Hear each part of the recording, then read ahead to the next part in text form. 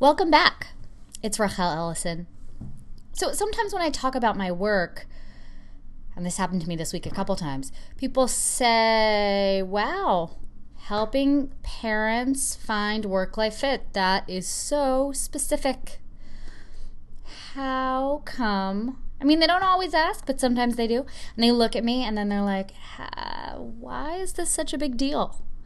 And it occurred to me that listeners of this podcast might also be asking themselves the question, why do I care so much about the future of work and about work-life fit and flexibility? Why working parents? Why is that my priority? I've seen parents working burnt out, sleep deprived, with very little autonomy over their schedule. And I've seen parents who are less exhausted, more motivated by their work. They might be working the exact same amount of hours, but they feel like they have more control. And I see the impact that that has on their families. It's significant. But we have a problem. We have an energy problem. We are exhausted. Katrina Elkhorn's book, Maxed Out, came out this week. And, the title says it all. We're either leaning in and close to maxed out, or we opt out entirely. We also have a systems problem. Work is not structured in a way that works for parents. And while organizations like A Better Balance and Flex Jobs 1 million for work flexibility are paving the way for legislative and social change, we are not there yet. So essentially my answer to the question everyone's asking,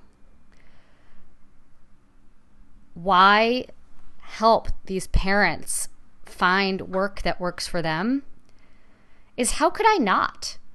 How could I not help parents feel more productive? How can I not allow them to, without sounding cheesy, live up to their potential? There's so much they can accomplish. How could I not? In today's podcast, I talked to Paulette. I loved her take in her article in The Atlantic, Why 43% of Women with Children Leave Their Jobs and How to Get Them Back. Because instead of getting caught up in the drama of mommy wars, which is literally like, I guess not literally, figuratively like fingernails on a chalkboard to me at this point, she proposes solutions. Solutions for how to do things differently. Solutions that are mindful of what businesses need and what individuals need. And that's what we need now. So I hope you enjoy our conversation. Thanks. This all started with your article, which I thought was so on point and really hit on, we haven't really had a chance to talk this out much. It's just been some tweets back and forth and some direct messages. But, I think that you hit it. And this is something that a lot of my clients have been saying, is that it's lovely. This whole message of leaning in is wonderful. And we hoped that it would speak to our generation, but it actually kind of almost excludes people who, are in their 30s and 40s who have young children and who are trying to figure out, how do I make my place in the workforce? Because I'm quite talented, thank you very much, and I'm quite smart and trained. And it doesn't, I shouldn't have to make such a stark choice between one and the other. So I want to hear your take on this. You wrote about it so eloquently, and I love Lisa Belkin wrote a really great response to you as well, which will she did. That was terrific. I loved it. Yeah, it was really great. So what in your own words, what prompted you to write that article in The Atlantic?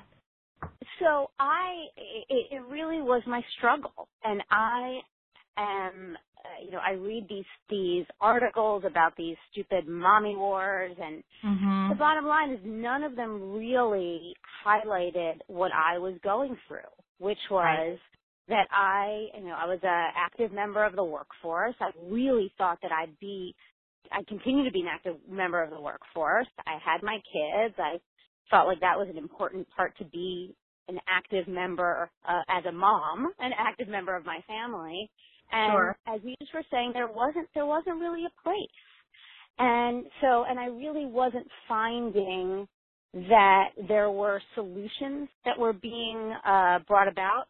There's a lot of emotion around the issues, but not a lot of solutions around the issues. And so I really wrote the article because I felt like there was an argument that wasn't being made out as we try to examine how to best support working moms and stay-at-home moms. Mm-hmm. Absolutely. Can you tell me a little bit more, as you say, there's a lot of emotion. Can you sort of specify where's the emotion coming from? Where is it going? How do you see that? Yeah. You know what I think it is? And I've been thinking a lot about this. I think that what happens is that every situation is really individual. Sure. And so what happens often is, and the choices we make in terms of being a good worker, being a good mom, being a good daughter, being a good wife, being, all these things, is a very, we have all these expectations of our lives and what we are hoping to be.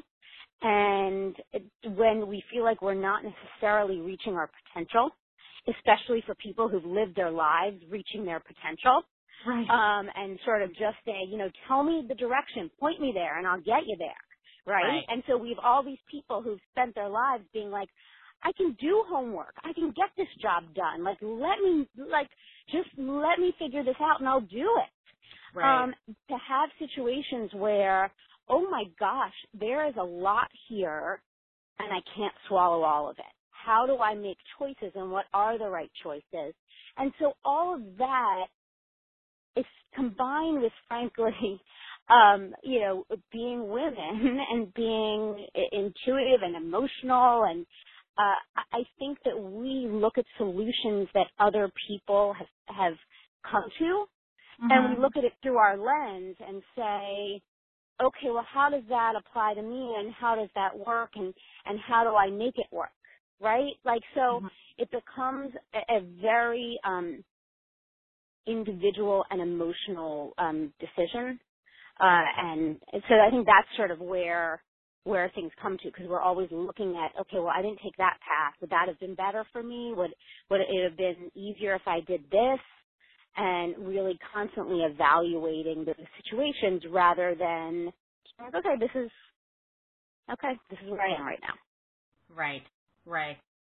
Yes, we're constantly playing the sort of comparison game, and we're constantly also listening to, when you say talking about a lot of emotions out there, I also think about there's just this constant ping-ponging in the mommy wars of sort of like, who's doing it right? How should we be doing this when there's obviously no answer? And as you're saying, and I completely agree, it's very individualized. But the emotions still fly. So I want to come back a little bit to your story, because I want to hear exactly, you talked about after having your second child, you decided, it really, you needed to make the decision to leave the workforce. So let's talk a little bit more about that. How did you come to that decision? Like, walk us through what that process was. Sure. Well, after my first child, I was a management consultant. I was still at my firm, and they were pretty terrific. I mean, to the point of, I wish I took a picture, but I still have the vivid memory of my daughter, the day the nanny called in sick, and I had big meetings, and my daughter, I think, was 4 months old, and I had to bring her into work with me. Like, she was asleep under my desk. Like, picture a cubicle, basically, a big cubicle with a 4-month-old sleeping, like, with, I'm like bottle feeding her under my desk as I'm on a conference call. Sure. And so I was like, okay, all right, I'm still making this work. It's not easy, but I'm making this work. Right. By my second kid, it just became too much. And I wasn't good at anything. Like, I really wasn't good at anything. And aside from just being an emotional wreck, it just, I don't think I was being that great of a manager or consultant or anything like that. And so I just figured there has to be, this isn't sustainable, is basically what it was. I feel like that's something that and I talked about this on an earlier podcast with Callie Yost, but that's something that we hear women saying to themselves a lot, working moms in particular. I'm not doing anything right. I'm just not getting this right. What was the moment, I'm just wondering, there may not have been one sort of watershed moment for you, but can you think of a moment where you were looking either at what you were doing at work or what you were doing at home and you said, you know what, this just isn't working? Like, what was the sort of breaking point? Yeah, I can't think of one moment. I mean, I can think of many little moments. And it's funny because I keep on thinking about this, like, lean in moment, a moment where, like, I both really, really wanted and really, really didn't want to be put on a specific case. And so you just have both sides of you just like, just being really torn.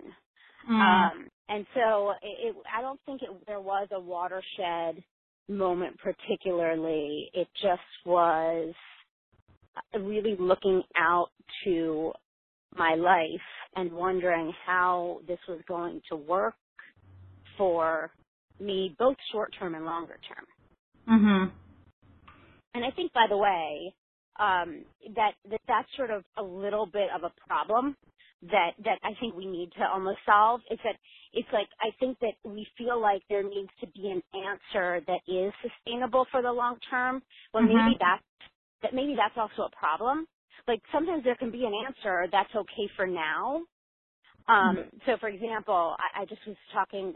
It was wonderful, some of the reactions that I've gotten from my article. And I spoke with this woman who's an investment banker, and she's 6 months pregnant with her first child, and she's freaking out and like, how am I going to do this? How am I going to do this? How am I going to do this? And I had this whole conversation with her, and then really thought about it all day because there was something that was really bothering me in the back of my mind. And afterwards, I wrote her this long email just saying, I think that through many professional women are trained to always have a plan and trained to always have, like, this is what's going to take you for the long haul. And if you just do this, then it leads to this. If you just do this, it leads to this. Right. And so for the first time in our lives, we're faced with this situation where, like, I don't even know what I'm trying to lead to, right? And so, I just emailed her back just being like, you know what, like, allow yourself a little bit of, like, surrendering for now. Right. Like, allow yourself to be, like, whatever mom you want to be for now, because it's not necessarily who you're going to be forever. Like, it's not necessarily you're putting yourself on this path for the rest of your life. You're not. But, like, let it be for now. And then you may have a different situation in 6 months. You don't, it goes back to what we were talking about way in the beginning. Like, everyone's situation is so individualized. Sure. That to think that one solution is the right prescription for everybody is where a lot of problems come. I read like, and I'm going to paraphrase it totally wrong, but it was about lean in, and it was like, you know why you can't be like Sheryl Sandberg or can't have her work-life balance? Because you're not her. And, like, that to me rang so true. Because she's got wonderful alignment. She's got great support system, a fantastic husband. She's got some money. She's got a job where she's valued. Like, well, what about the people who have 3 kids and not 2, or who have parents they need to take care of, or have a husband who travels all the time? Like, your alignment is not my alignment, and so that's what we have to seek to get. That was a very long-winded answer. I apologize. No, it was great. It was great. And one of the things I'm trying to do on my podcast is say yes less. So if you hear me because then all of a sudden you just hear me saying yes all the time in the middle of somebody talking. So I'm trying to nod on my end.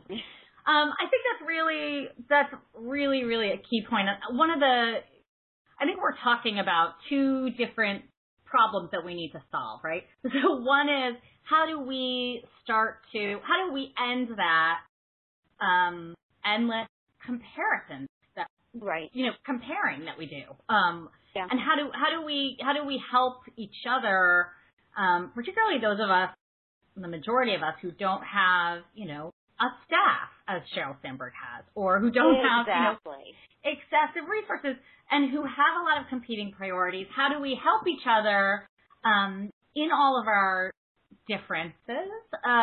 Really, appreciate that we all need to do it our own way, and sort of understand how to support each other in making the decisions that work for us. Because I think we're not doing that right now. We're not doing that in the media. We're not, every time I see an article, and I even saw this with yours, even every time I see an article sort of making a great case about let's rethink things a little bit, there's a defensive backlash that we see.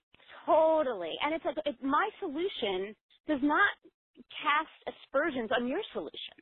Right? And the same thing about yours. Like, everyone is individual. So I think that's exactly it. So I think what happens is something comes out and we immediately put our own screen on it and say well, that's not going to work for me because X, Y, and Z. Well, of course not. So let's figure out what would. And instead of going back and forth about what isn't going to work, let's start to show sustainable models of success. What does that look like? And yes, it will look different for you than for me. And frankly, it might look different for me at different times in my life. I now have kids who are school age. That might look very different than when they're all at home. It might look very different when they're in college. And that needs to be the model that we start to look at different stages of our lives. And I think work is going to look different at those different stages. Absolutely. And it's interesting, so because there are other solutions I want to talk about in terms of, organizations and what kinds of work can be done and how. We'll get into that in a little bit. But there's an article in the New Yorker about Silicon Valley. It was a couple of weeks ago, and how it's changing the way we work, outside of Silicon Valley. And basically, the one piece, I'm not even going to try and paraphrase. I'm just going to say what I remember. But someone in the article was talking about how they see careers as campaigns. It's sort of like different cycles of a push, and then where you're sort of ramping up and up and up, and then you sort of cycle back down. With the startup culture, if that makes sense. So I think that's so interesting. Because I think it's so, we do tend to think of okay, what's the solution going to be forever? Instead of here, I've got this block of time and this is what's going on in the rest of my life. Mass Career Customization was a book that was written to sort of think about some of these issues by Ian Weisberg and Kathy Benko. But, I think it's useful to think about ramping up and ramping back and not thinking about permanent solutions. But it's really hard. It's something that we aren't very practiced in. One of the stories that I like to tell, I'm not even sure I've told it on this podcast or not yet, but in a group I was facilitating with working moms, one mom stood up and asked very seriously. She was an SVP of a bank with an 8-month-old, and she said, what's the formula? Just how many hours do I need to be with my kids, and how many hours should I be at work, and how many meetings should I do a week? And she was absolutely deadpan serious. Right. Absolutely thought, if I just figure this out now, then I've kind of got this covered, because that's what we somehow, convince ourselves. And that's how we got A's, by the way. Exactly. Right? Absolutely. Tell me the formula. I can plug it all day long. I can tell you all the different solutions for it. Exactly. So it's that mindset where just I can get you to the answer. I can get you there. Just help me figure out where to go. Exactly. And I think that's exactly right. And so what happens is, again, my answer, you might have a more difficult child who might need more of your time. Right. You might not. Right. And the thing is, we don't know. And so then, you've one kid who you think, oh my gosh, I don't know what all these mothers are talking about. I have a kid who can sit in restaurants and sleeps through the night. Aren't I a great mom? And then you have the second kid. Right. What isn't working? Everyone's different. And then to add, multiple kids and then your family and then any help you have, those are all the variables that come into it. Sure. And so no one's going to be the same. Sure. Yeah, I think it's really a challenge. And so, one of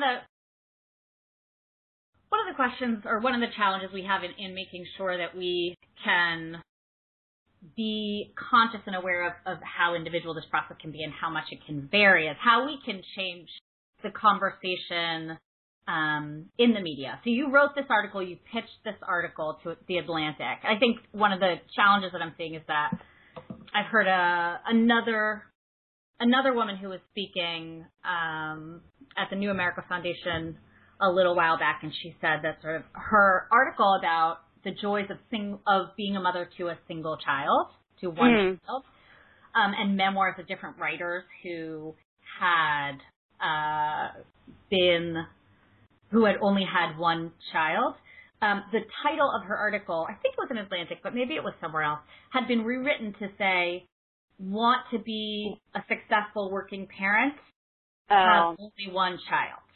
Well, I think you hit it. It's like everyone's looking for the formula. And so we're like this quick hit, formula. I plug myself in, it doesn't work. That doesn't work for me. Instead of sort of, really saying, this is one solution for this one person. What can I take from it? Right. What can I extrapolate from it? Right.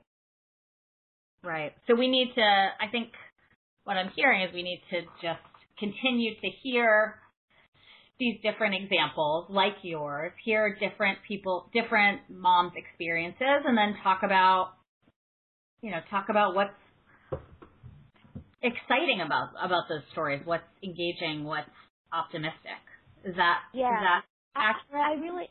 I really do think so. And I think what happens is that companies, as we think about, I think companies make accommodations based on individual situations also. Mm-hmm. So then what happens when you're in the workforce, as I experienced? So when I was in the workforce, I had my child, and my company was amazing. They really would have done anything for me, and I felt that. And so it wasn't them pushing me out. It was more me pushing me out. So then what happens 10 years later when you want to get back in, but the situation is like I've lost all that credibility that I gained by virtue of being there. So I think what happens is as different moms are trying to get back into the workforce, you go without any built-up credibility, so you can't really customize a situation, and you can't really, on both sides, right? So a company doesn't know, well, this person's worth it because they're so great. Either they have an expertise or their work ethic, or they're just wonderful to have in-house, so I'm willing to make those concessions for them. And at the same time, the person who's applying for a job doesn't really know the company or the job. So it just becomes a really difficult situation to manage trying to get back in. And I think that's what a lot of moms are also facing.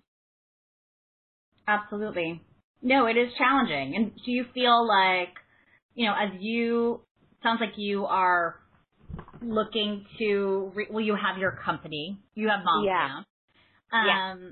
I'm not sure if you're also looking to do project work yourself, but are you finding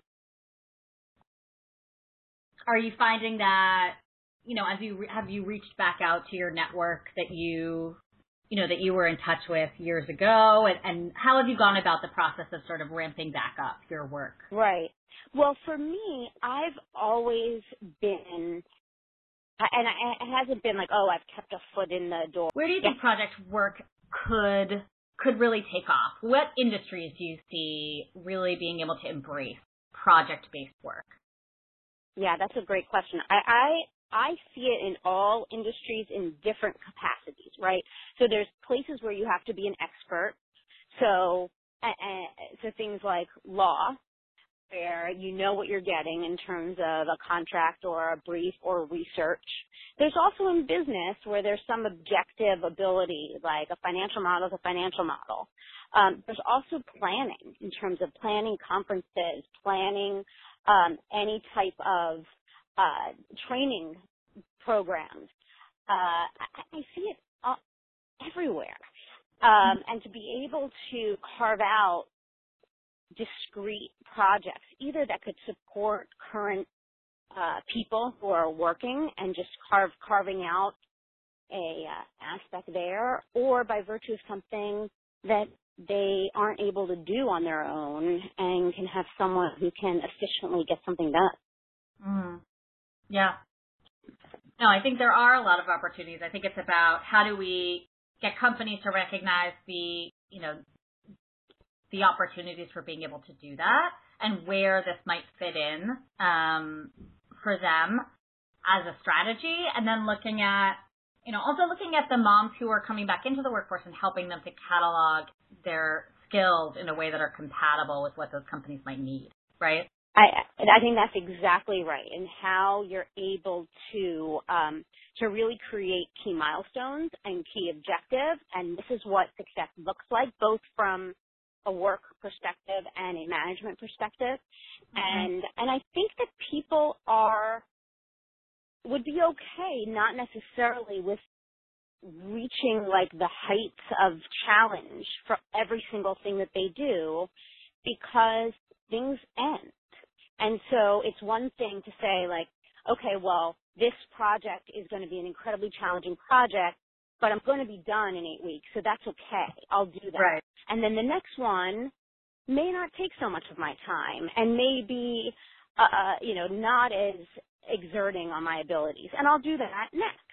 And so by virtue of this, you really can expand your portfolio of skills as well and figure out what it is that you're best at and how it is that you work, and you get to really gain a lot of not only perspective but skill set. Mm-hmm. Mm-hmm. No, I absolutely agree with that. And I think we tend to think of resume gaps when we think about going back to work, instead of thinking about, for people who've been out of the workforce for a long time, instead of thinking about, here are the skill sets that I've gained, here's how I can be, very concretely of service to a company and how I can accomplish these objectives. It's often hard to get, I would say, from companies, enough clarity around project descriptions and deadlines, to make it work. So what do you think are some of the things as a management consultant that you think that companies need to do in order to make room for more project work?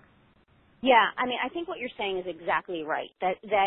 While it used to be that you were, it's almost like our conversation earlier about that there is changing work, so that what you thought is your job or your role may not actually be what you are either qualified, or maybe there's much more that you can do. And also, if you take some of the skills that you've gained as a mom, mm-hmm. I know one person who ran a charity event and ended up getting hired by a huge media company because the husband of one of the people on the committee saw how amazing this person and saw how that follows her. And so this woman made a huge jump in her career. Mm-hmm. So I think it's really considering all the different skills that you bring to the table and stop trying to label ourselves mm-hmm. in like, I'm a this. Right. So I don't know if that answers your question just in terms of like management consulting, but even management consulting, there's so many different parts of consulting. Sure. That you can break. It's really breaking all that stuff down to be able to say, okay, well, what can you do organizationally? What could you do financially? How can you help with strategy? And right. being able to think of those things in different ways. Absolutely. No, I think I'm asking management consulting wise, just in terms of somebody who understands the structure and sort of processes and systems in place in an organization, to sort of think about it with that hat. But I think you're right. I think that's a really, we need to stop shoehorning ourselves into sort of specific titles and to think creatively and differently about how we understand ourselves professionally, Right. and what our skill sets are. Absolutely. I want to shift gears a little bit to talk about, and we're obviously talking about people who are moms that are part of a system here, right? Mm-hmm. Family system. Yeah. Sometimes that doesn't include a partner. Sometimes it does. And you talked about, how about your husband's support that he's given you as a parent, as in terms of housework. Can you talk a little bit about how you, once you decided to leave work, how you guys were able to talk through what those changes might mean for your family? Right. Yeah, absolutely. I mean, I am one of the lucky ones. And I know that every single day, both because I have a husband who is absolutely willing to take on his share, but more than that, really pushes me to fulfill what I need to fulfill. So in a different world, like I went from being, as I think I say in the article, like a profit center, bringing in money and being able to support the things that we do, to a cost center where my value, like economically to the family, like the only thing I could do in a day is not spend as much money, right? So it's a strange place to be for someone who really is always thought that they would be incredibly financially independent. So I feel for people who don't have those same supports, both emotionally and financially, because I know that I really am one of the lucky ones. And if I didn't have that, I don't know how sustainable what I do, right? I could, it's not even, I don't know. I totally know. I couldn't do it. I couldn't do it. Right. Had there ever been a time when your husband said, since you left the workforce, where, there was even a thought of like, well, maybe I would go back in and he would stay back, or did that not really? For us, the way we started out, he's a writer. And so the way that we started out, he was a lawyer by trade, and he left the law while I worked as a management consultant. And so for my daughter's first 6 months or so, he was totally at home with her, and I made the money, and he was pursuing his dream. So I think that really informs a lot of our partnership. And so now, now it's more me who every so often says, maybe wouldn't it be great if I could actually pay for camp? Wouldn't it be great if I could, maybe I can, and he's like, no, here we go. This is what you're meant to be doing. And so I'm very grateful for that, because that kind of partnership is very fueling. Yeah, absolutely. And it sounds like you guys have been really transparent about what your professional and personal needs are, and been able to, and because you've been so transparent over time, you've been able to support each other, in what those, and in what you're hoping to do, and what your vision for your work life is going to be. And it sounds like I think that's right, and I do think that there is a cost, because there has to be. We really enjoy putting food on our table and paying our mortgage. So that definitely means that if I'm going to do what I'm doing and pursue what I'm doing, it limits him. And so it does mean that projects that he might want to pursue, he can't, because I'm the one who's doing the dreamy phase. And it makes it's not always easy, right? So, and there are times when, okay, well, someone's got to stay home with the kid today who's sick, Suddenly your dreamy phase, you start to morph a little bit. Sure. That sounds a little familiar these days. Yeah. Yeah. Got it. I love that. I love that you guys are sort of talking things through and figuring it out. I wanted to talk about finally, I wanted to just talk about I've been an activist in the work-life flex, the sort of work flex area for a while. And you talked about, as you looked for, how flex time works today, as you looked through different sites to see what was available, family-friendly jobs, and you looked at, what corporate America looks like right now. Well, I know you weren't terribly encouraged by what you saw, but were there any models that you saw that you really thought, there could be something to this? Yeah, I think there really are, and and more people have brought them to my attention, which has been cool. I mean, I think people are trying. I really honestly think people are trying, and I think that corporations recognize that having an all-male executive team means that you're missing something. And so I think that's progress, right? Like, to really recognize that, like, there is a actual benefit to your corporation, your company, your business, to have women with kids in high-level positions. And so I think that's a real, but to be very specific, I think companies like MomCore are really trying their best to move things forward. I think they might have a little bit of the issue that I mentioned earlier in terms of trying to have concessions before there's the individual.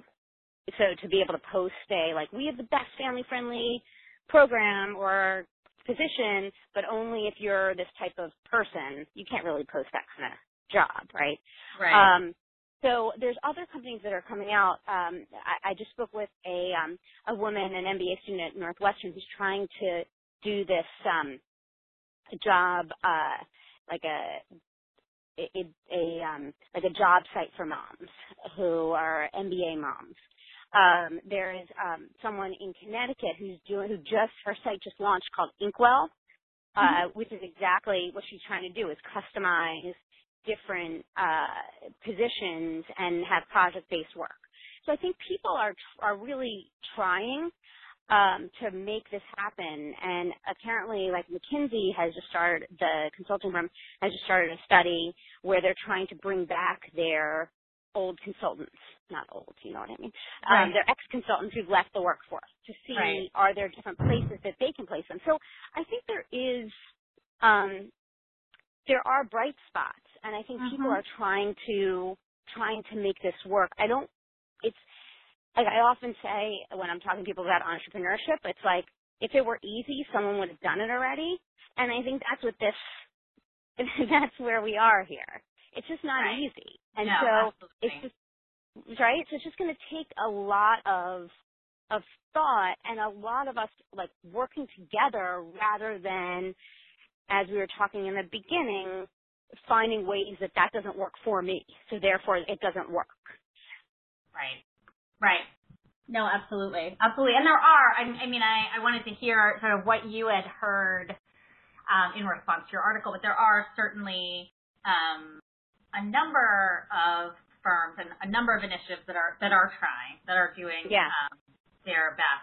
Flex Jobs, which is a growing organization. They have a campaign, 1 million for flexibility, where they're really trying to garner support. They're trying to document it. I mean, we know that the tide is changing in favor of flexibility, but their campaign is really, and they've already gotten significant support on board, and they are going to use that consensus, which I am very confident that they will get. I'm very confident they're going to reach their 1 million mark at least, and they're going to try to push that agenda forward. So that's really exciting. Yeah, they are amazing. I totally should have mentioned them. Yes, absolutely. Oh, no.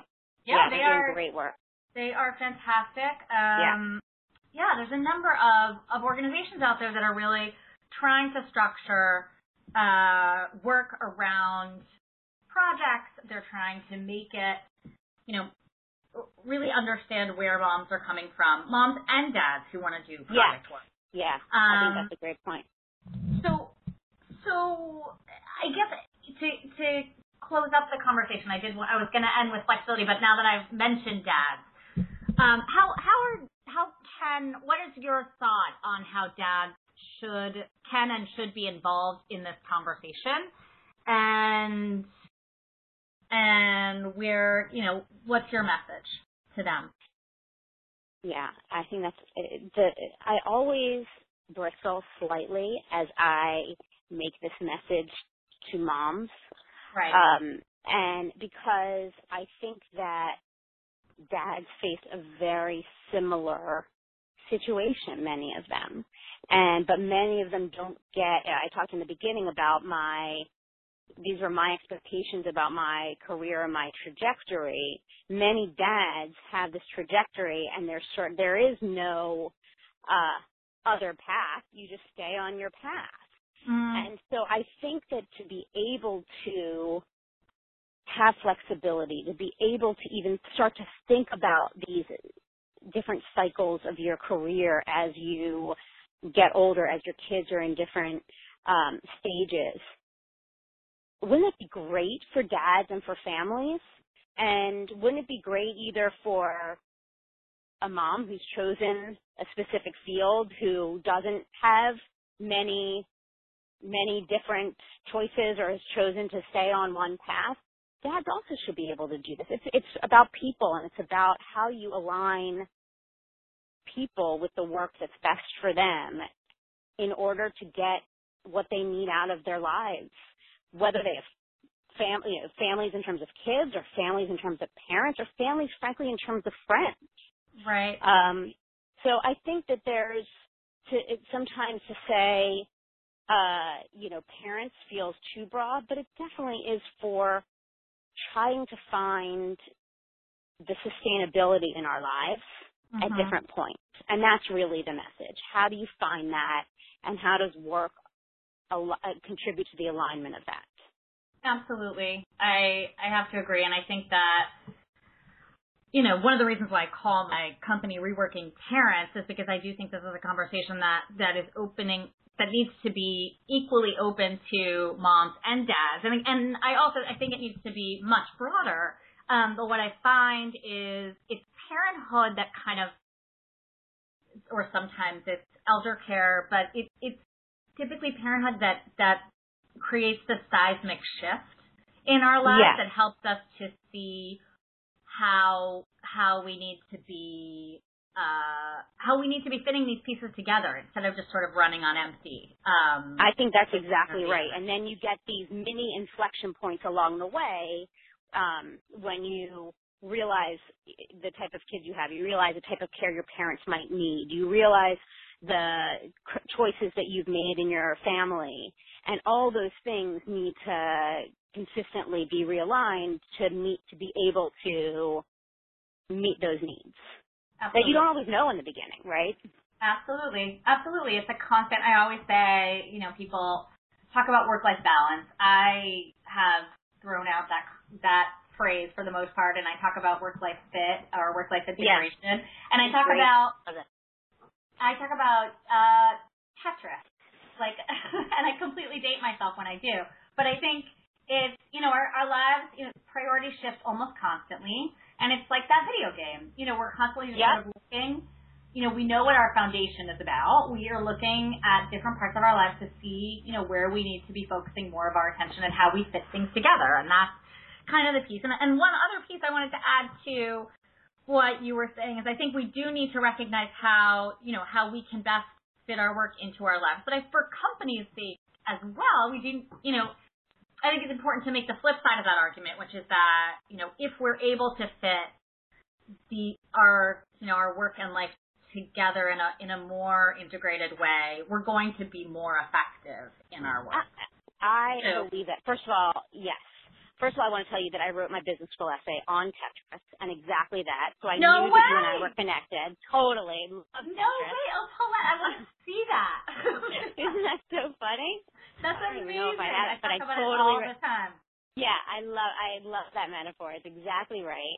And I think you're right. I think it's more productive people. It's not, and And I feel really strongly about this, that it really is not a situation where anyone's doing you a favor. You have to prove your worth, and you have to prove, and it's not easy. It's not saying that it's easy, but I do think you get more, the companies get more out of aligned, sustainable lifestyles. I do. Well, the research actually backs that up. So the Towers-Watson study in 2012 that talked about sustainable engagement basically proved that the most financially successful companies have this extra piece that they focus on, which is how to help their employees manage their stress and workload. Yeah.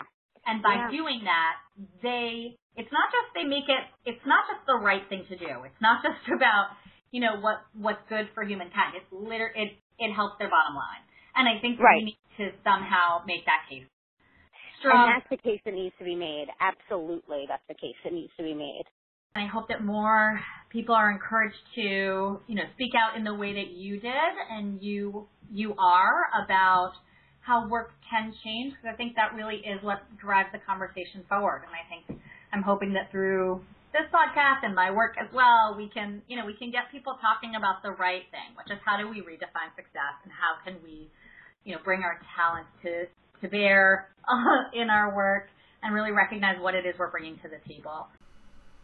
So that's it, listeners. That is our conversation for the week. I hope you enjoyed it. Probably for next week as well. But I hope you enjoyed it. I did. I really love talking about this stuff. I love hearing from you. If you want to find me online, you can visit reworkingparents.com or my new website, RachelEllison.com. Yes, that is how you pronounce my name. It's spelled RachelEllison. And you can contact me through either of those sites and let me know what you're thinking. Looking forward to hearing from you guys.